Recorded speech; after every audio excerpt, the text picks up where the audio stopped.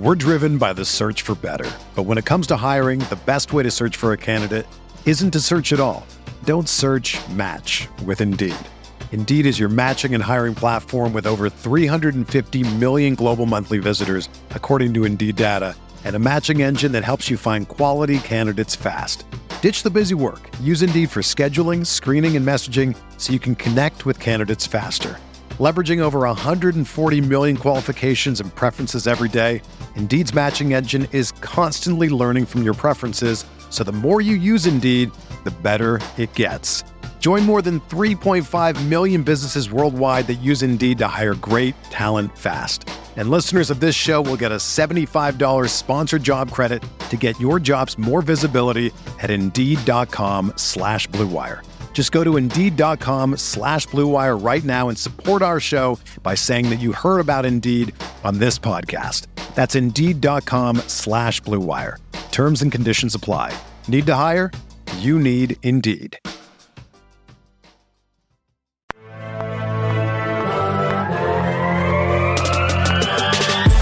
20 minutes a day, 365 days a year. This is the Pack-A-Day Podcast. Welcome back to another episode of the Pack-A-Day Podcast. You can get all your Pack-A-Day updates by following us on Twitter at Pack-A-Day Podcast. And remember to subscribe to the podcast on iTunes, Google Play, TuneIn, Stitcher, or Spotify. And of course, you can always check us out over at cheeseheadtv.com. My name is Andrew Murdoch, and this week I am flying solo without Kyle. So, really happy to be back. One thing that I would urge you before we get kicked off into the content today is please consider subscribing to the Pack-A-Day Podcast and giving us a 5-star review. If you like what we're doing, we'd really appreciate it. And please also go out and follow at Pack-A-Day Podcast so we can keep you updated on the latest and greatest happenings with the Green Bay Packers. And speaking of latest and greatest, of course, today we get the news that Odell Beckham is signing with the LA Rams, and it certainly is interesting. You know, the Rams seemingly came out of nowhere in the talks, or at least in the rumor mill, but there's so much about this move that I think makes sense. OBJ seemingly wants to be a celebrity. The Rams certainly have a legitimate shot at a Super Bowl, and players simply love to play for Sean McVay. So I don't know how much of a win this is for LA. They basically replaced Deshaun Jackson with Beckham and risk having yet another diva wide receiver upset about not getting the ball enough. And you have Cooper Kupp, who's having just an absolutely phenomenal season, a Devontae Adams-like season, and Robert Woods being just as big a threat as Odell currently is, quite frankly. It will be interesting to see how things play out, and the November matchup between the Packers and Rams certainly just got a lot more interesting. But I don't want to talk about Odell Beckham anymore. It's time to move on, and we are back today for another round of key matchups and X Factors. As always, I'm going to take some time and dive into the Packers' upcoming opponent, the roster, and talk about which matchups are going to be tipping points in the game. And then, of course, I will share my X Factor prediction this week to round out the end of the show. And, you know, last week was an interesting matchup. You know, it was a frustrating loss to the Kansas City Chiefs, but, you know, the Packers are going to look to right the ship at home with a matchup against the Seattle Seahawks. And, you know, I think there's a lot of matchups to be really interested in when you really break this game down. And the first one, I'm going to concentrate on the trenches, really on both sides of the ball. But what I really liked was, you know, the Packers' defensive line against the Seahawks' interior offensive line. The Seahawks have had some troubles with their centers and both guards this season. Gabe Jackson has gone from one of the best guards in the entire league to pretty average relatively quickly. Damian Lewis is listed as 62nd out of 76 graded guards by Pro Football Focus. That is not good.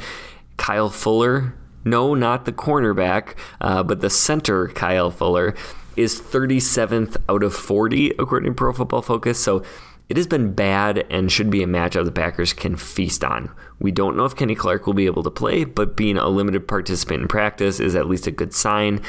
Certainly, though, you flip the script and you take a look. TJ Slayton played great on Sunday, and we could see Dean Lowry and Kingsley Keke back in full force. This is a great opportunity to control the run game and to get in either Russell Wilson or Geno Smith's face in the pass rush and really cause some havoc back there. So I think This matchup needs to be heavily in the favor of the Packers. I think on paper it certainly is, but they need to win that matchup and thus a key matchup, if you will. On the other side of the ball, the Packers' interior offensive line against the Seahawks' defensive line, I think, is just as crucial of a matchup. Al Woods and Poona Ford, maybe you don't know those names, but they have been really, really good this season. And the Packers' interior offensive line was pretty miserable against Kansas City. I do not expect Royce Newman to hold up consistently against Chris Jones, but he didn't even put up resistance on so many occurrences. So if Bakhtiari plays, which we don't know, I actually don't really, well, I'm not sure, right? We don't know. But if Bakhtiari plays, I think, you move Elton to left guard. How does that affect the rest of the line?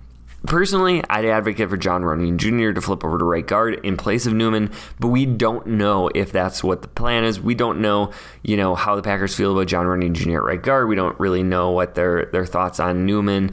Certainly he hasn't graded well. He didn't look good in the Kansas City game, definitely. But then again, he's going up against Chris Jones. So we will see, but the Packers need to establish a run game, especially if Jordan Love ends up starting in this one. Then, we'll go to kind of a scary matchup. DK Metcalf and Tyler Lockett versus Kevin King and Rasul Douglas. We can still hold out hope that Eric Stokes will be able to play. And actually, things out of practice on Thursday looked relatively promising in that regard. But more than likely, King and Douglas are going to have their hands full. The Packers have done a phenomenal job of limiting big plays all season long, which was especially apparent against Chiefs, who they really held down, gave up next to no explosive plays. The longest play was a 20-some yard reception by Travis Kelce. But it is hard to argue this duo is probably as good as almost any other in the league, talking about Metcalf and Lockett. So I do expect there to be times when the corners get beat, and limiting the big plays is just going to be a huge factor in keeping the Seahawks' point production low enough to keep Green Bay in the game. And so you're either going to make Russell Wilson have to be really patient, or you're going to force Geno Smith to make some throws underneath, and then you're going to hope that those drives fall apart. And I think the Packers have been incredibly successful with that. I love the way they're rallying to the ball. I love the way they're tackling. And so, this Packers defense has been playing really well, but this is going to be a big test, right? We know DK Metcalf, as explosive as they come in the NFL, maybe behind just Tyreek Hill.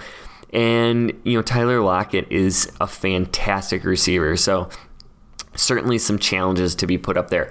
Now I'm going to flip to the other side of the ball, and I'm taking the easy way out here by just keeping the matchups the same and then looking at the other side of the field. But, another wide receiver corner matchup, Davante Adams versus DJ Reed Jr.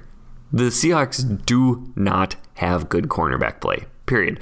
Reed Jr. is the highest graded corner for Seattle, but Pro Football Focus has him listed as the 33rd best graded corner. So that would make him a top number 2 in the league, not a number 1 that you would want, especially not going against Davante. And quite frankly, the depth chart goes down pretty drastically from there. So this is a great opportunity for Davante to feast, regardless of who is at quarterback, and I certainly expect to see some Seahawks defensive backs getting absolutely turned around, beat all over the field, if the Packers are going to be more successful in moving the ball than they were last week. And so I think being able to feed Davante, being able to get him super involved is going to be incredibly important for the success of this Green Bay team. And so those are my 4 key matchups. Moving on to X Factors. Kyle and I, so far this season, have been pretty good at identifying who the X Factors are going to be. And I am going to try to just keep up that in his absence. So I'm going to cheat a little bit this week, and I'm going to pick 2 players, because normally we would pick 1 each. And so I'll try to channel Kyle here, and I'm going to go with Marquez Valdes-Scantling. I mentioned the issues the Seahawks are likely going to have facing Davante. But that also means that they're going to open up some things against those second and third cornerbacks who are just really like a sliding scale down even from DJ Reed Jr. So at some point, I think MVS is going to have a chance to make a big difference on a shot play. I think he's going to have some opportunities to maybe get over the middle of the field, and I think he is due. Last week was working him back into the offense, of course, with the limitations the entire Packers offense had. Not just Jordan Love, but really all across the board, MVS wasn't really able to get going, but I do think he's in line for a really good game. Coming off that injury, getting back to Lambeau, I think we could see some big plays from MVS in this one. We're driven by the search for better. But when it comes to hiring, the best way to search for a candidate isn't to search at all. Don't search, match with Indeed. Indeed is your matching and hiring platform with over 350 million global monthly visitors, according to Indeed data, and a matching engine that helps you find quality candidates fast. Ditch the busy work. Use Indeed for scheduling, screening, and messaging so you can connect with candidates faster.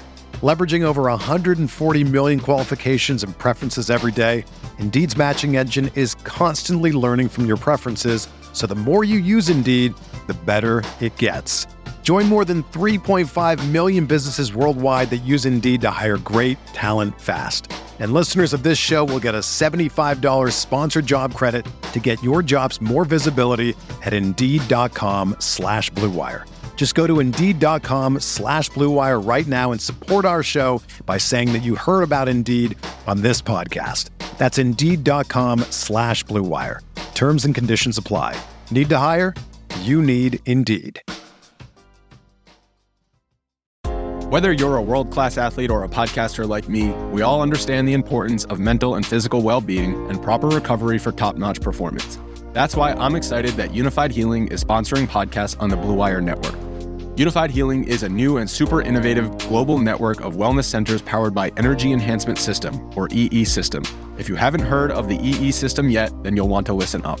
This technology promotes wellness, deep relaxation, purification, and rejuvenation. Wherever you are across the globe, access to a center is easy and affordable. Interested in experiencing the EE System technology for yourself? Go to unifiedhealing.com/Blue Wire to learn more and find a center near you.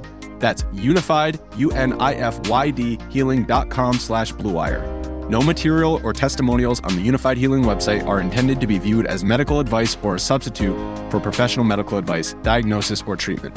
Always seek the advice of your physician or other qualified healthcare provider with any questions you may have regarding a medical condition or treatment and before undertaking a new healthcare regimen, including EE System.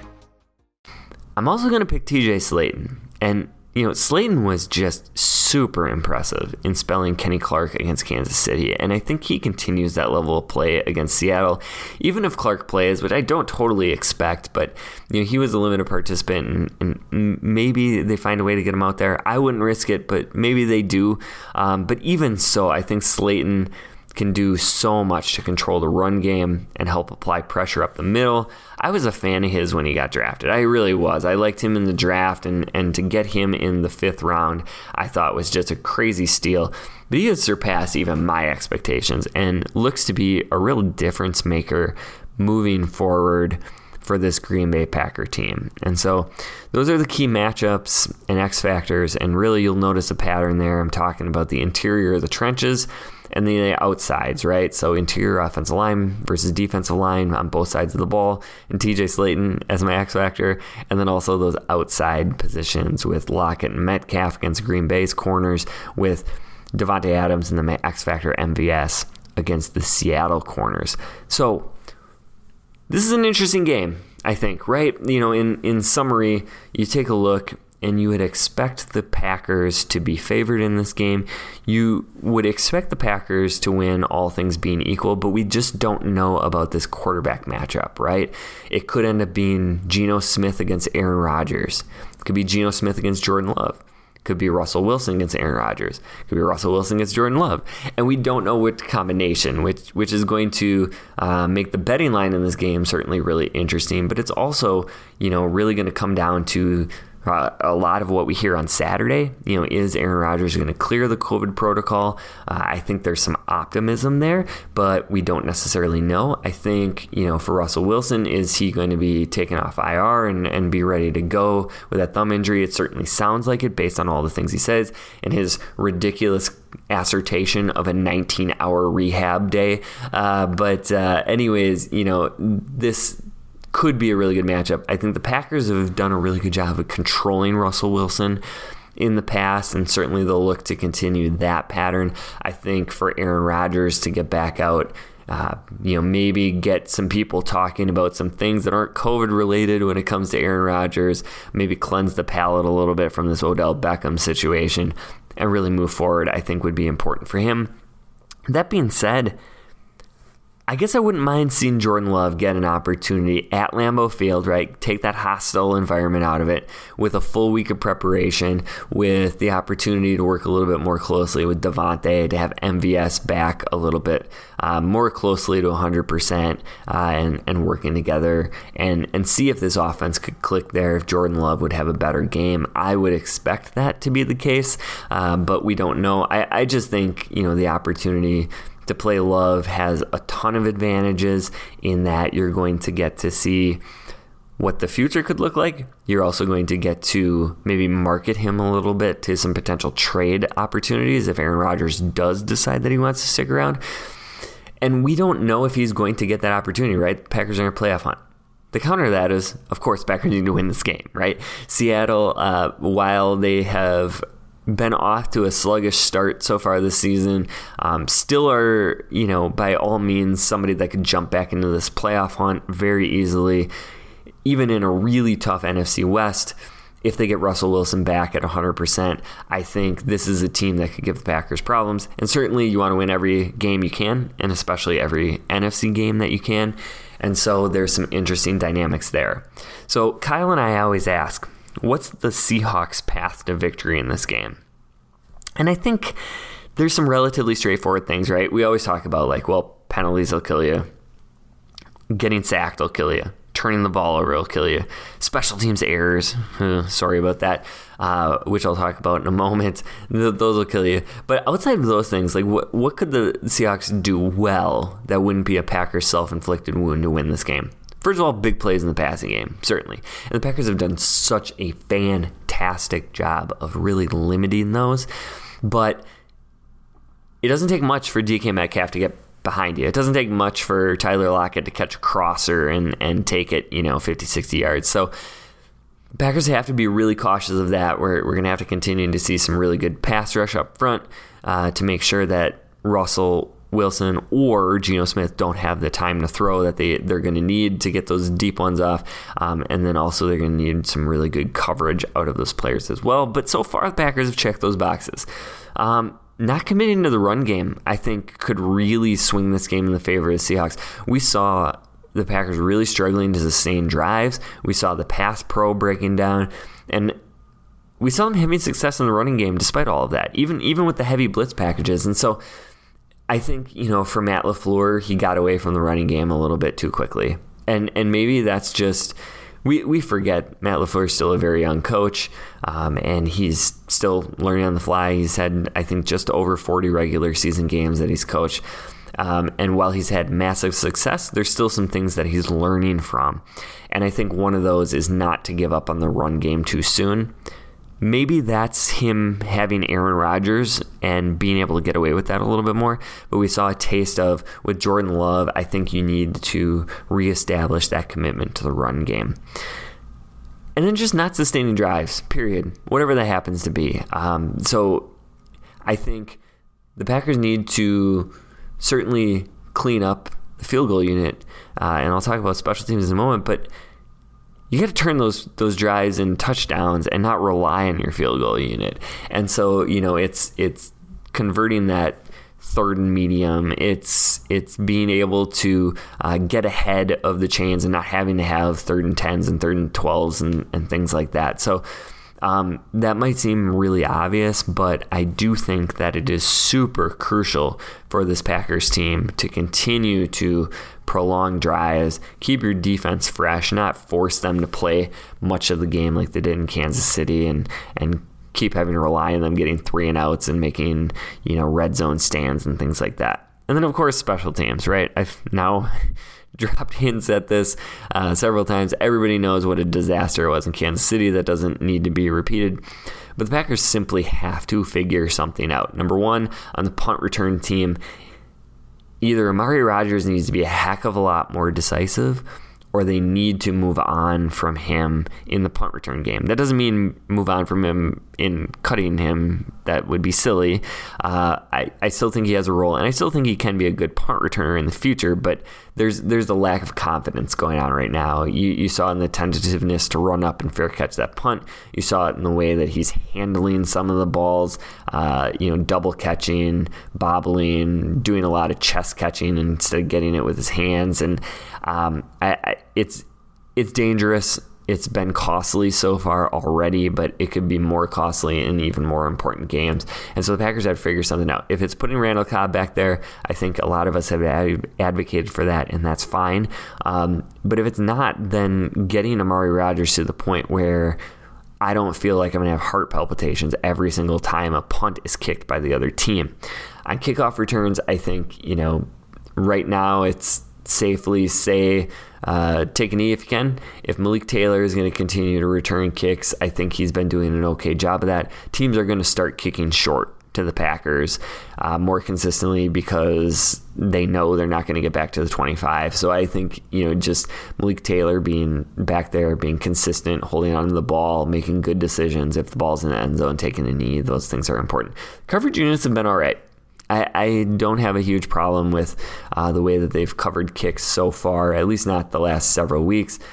Corey Bojorquez is punting really well, but it's just so many issues on the kick team. Number one, long snapper. Making that change was interesting. I can't pretend to be an expert on long snappers, but we know that they're able to spin the ball with the laces the way they want. And I think right now the Packers are in a little bit of an adjustment period in figuring out where the new long snapper needs to be set up. And the communication between the long snapper, the punter, and Mason Crosby is going to be really important.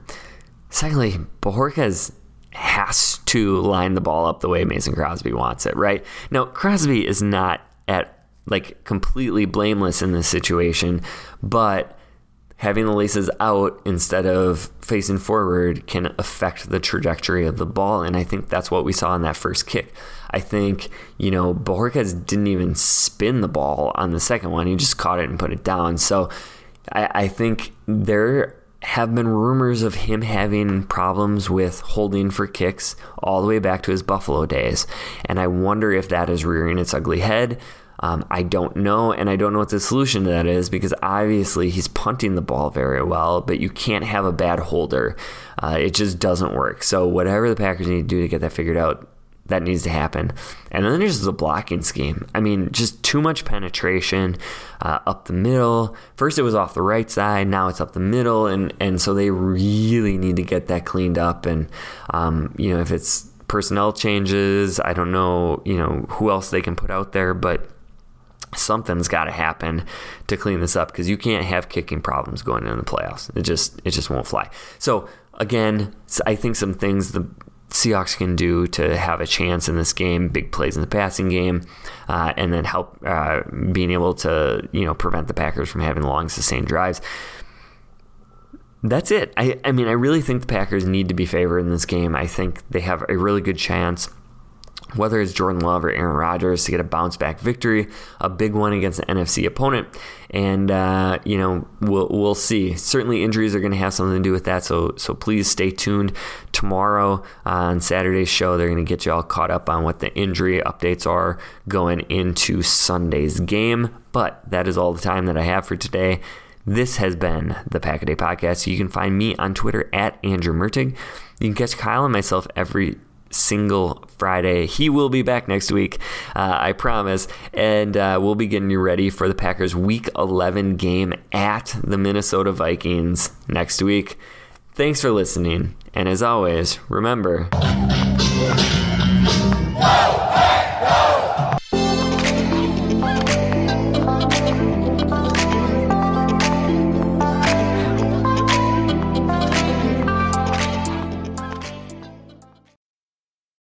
If you own a vehicle with less than 200,000 miles and have an auto warranty about to expire or no warranty coverage at all, listen up. CarShield has a low-cost month-to-month vehicle protection plan that covers more parts than ever. Visit carshield.com/audio to find out how you could pay almost nothing for covered auto repairs. Drivers who activate this vehicle protection today will also receive free roadside assistance, free towing, and car rental options at no additional cost. Get your free quote today at carshield.com/audio. That's carshield.com/audio.